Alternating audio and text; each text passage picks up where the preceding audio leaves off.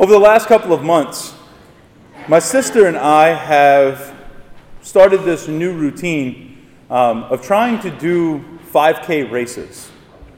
She's been a runner for a while now, about 2 years or so. She's been running pretty regularly. And as a way of, I think, trying to save her brother from an early nap, let's say, she's saying, okay, look, I want you to come run with me. So to get kind of moving and things like that, we've done a few different races. So 2 months ago, we did the Saints race in New Orleans. Starts downtown, kind of runs around, ended in the Superdome. It was a really good day. 2 weeks ago, we did the Warrior Dash, which was great. We were covered head to toe in mud. It was a lot of fun, though. We had a really good day, and it was her birthday. And then yesterday, we did another race. It started at Golden Motors. It was a 5K raising money for cystic fibrosis, for research and things. It was a great time. Cold, but fun. And my sister, being the girl that she is, decided, she said, look, I'm not going to run it for a time. I'm going to run with you. Because she knew that the second that she took off and was out of sight, I was going to walk. So she said, I'm going to run it with you, and I'm going to keep you motivated to keep running. So we ran from Golden Motors down around, we passed in front of the church. When we passed in front of the church, of course, Father Greg was out on the front steps of the church waving. He had asked a few people that were much further ahead of us where I was, and they kept saying, behind me, behind me, behind me. He was waiting for me for a while. But when we passed, he said, he was smiling, waving. My sister looks at him and says, I got him, I'm going to run him until he's skinny. And Father Greg said, you better keep going until Tuesday. Appreciate it. But it was a really good time. It was a really good day. We're coming back. And as we were nearing the finish line, it was about 25, 30 yards away, we started to kind of stride and put the last little bit of energy that I had, she had plenty left, started to kind of pick up our pace just to make the pictures look good. And as I glanced over, I saw her kind of smiling, trying to get the right pose for her picture as we come across the finish line. So what I did was I sprinted ahead. So technically, my sister, who's 150 pounds lighter than me and runs pretty much daily, lost to me in a 5K yesterday. So, but that sibling rivalry kind of came out. And that's been in our family for years. She's 6 years older than me. And we used to have fun as kids, but I was the perfect age younger that I would aggravate her and antagonize her. My mom, being the wise woman that she was, she made a point that when we would fight, she would split us up. And then one of her famous lines to us was, I don't really care if you like each other, but you're gonna love each other. So we had to make up by the awkward hug that neither one of us wanted to do after a certain amount of time in the prison of our rooms. But that phrase that my mom would say, the older I got, the more I realized it's true. Doesn't matter how much I like her at a certain time. I needed to love my sister. It doesn't matter how often, it doesn't matter how much we like people a lot of times, but we need to love. Today, Jesus, when he's talking about love, we need to remember that love is more than just some kind of a feeling. It's a choice. It's an action. It's something that we do. We don't have to feel like loving, but we can still love. We can still go that extra step. In today's scripture, there's a lawyer who's a Pharisee that comes up. He's a scholar of the law. He knows I can ask a question that's going to catch Jesus. And he says, so, what is the greatest of all the commandments? And Jesus answers him in a very profound way. He doesn't answer with some kind of, well, it could be number 1 or number 2 or number 10. He doesn't give a specific one. Jesus answers in a very Jewish way. See, the words he says, you shall love the Lord your God with all your heart, with all your soul, with all your mind, and love your neighbor as yourself. When Jesus says this, he's not just giving something off the cuff. He's answering the Pharisees' question with Scripture.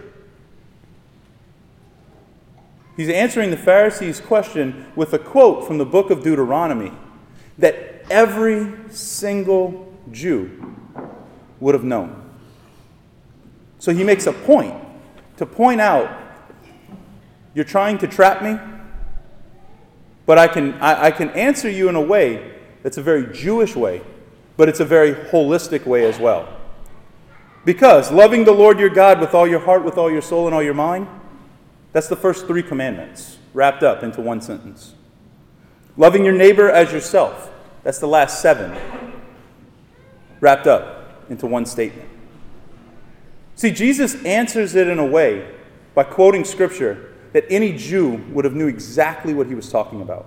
In fact, today, if you would be to walk into an Orthodox Jewish person's house, on the doorpost, you may see a little box.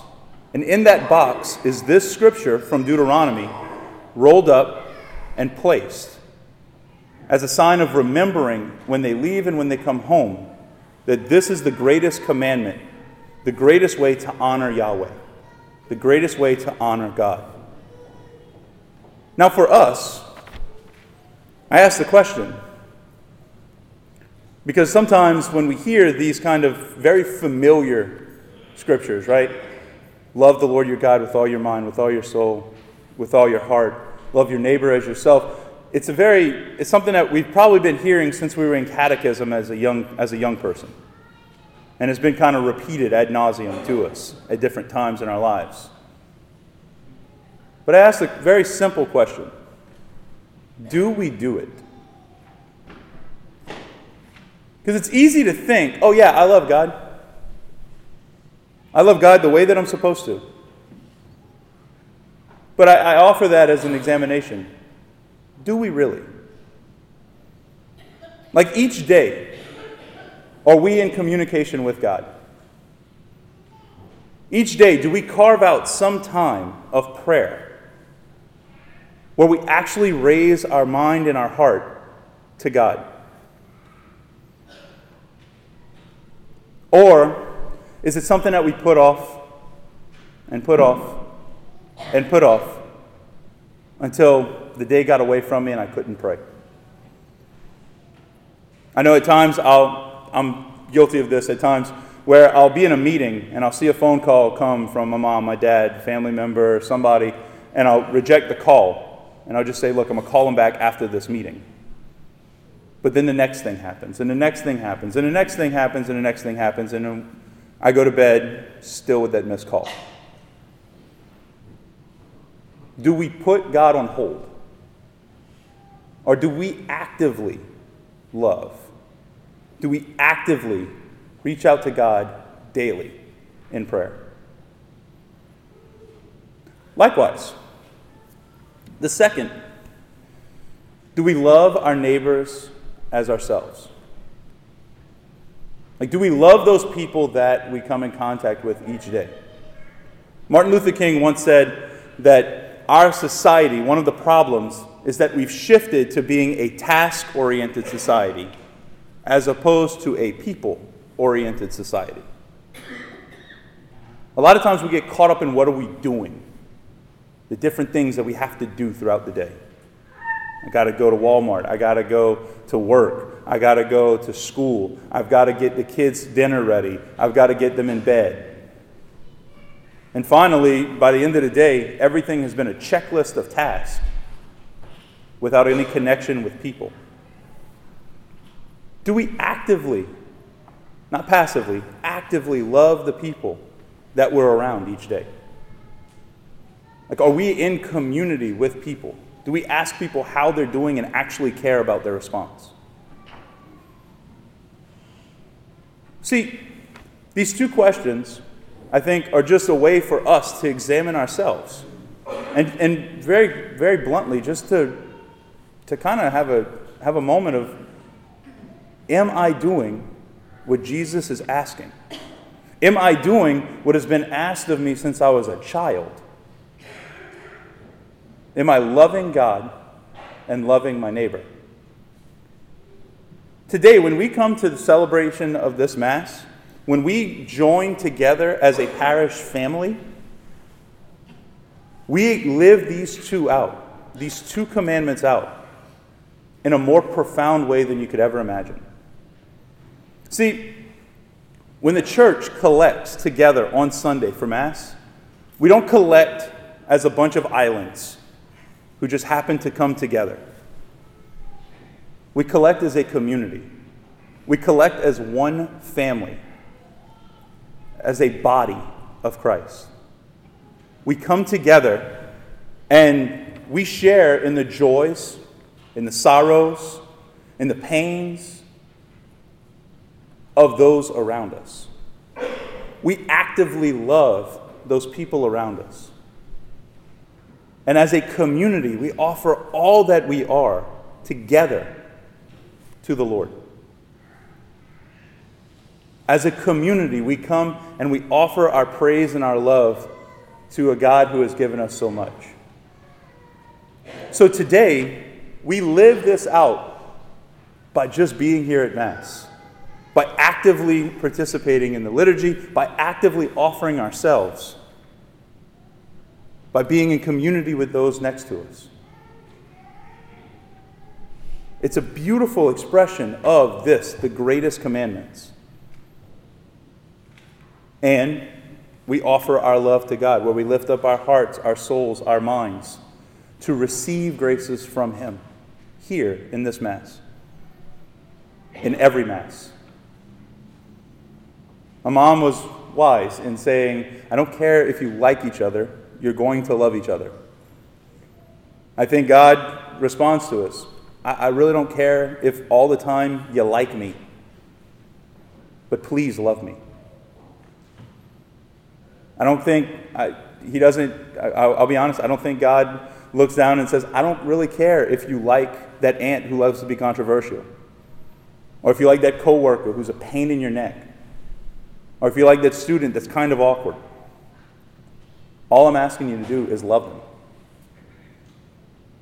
When we're living out our Christian vocation, when we're living out our life of holiness, when we're truly being Catholic outside the church, this is our mission statement: to love God daily and to reach out and love those around us in a deep and profound way. I don't think it matters if we like each other. But if we're going to call ourselves Christian, we need to love one another.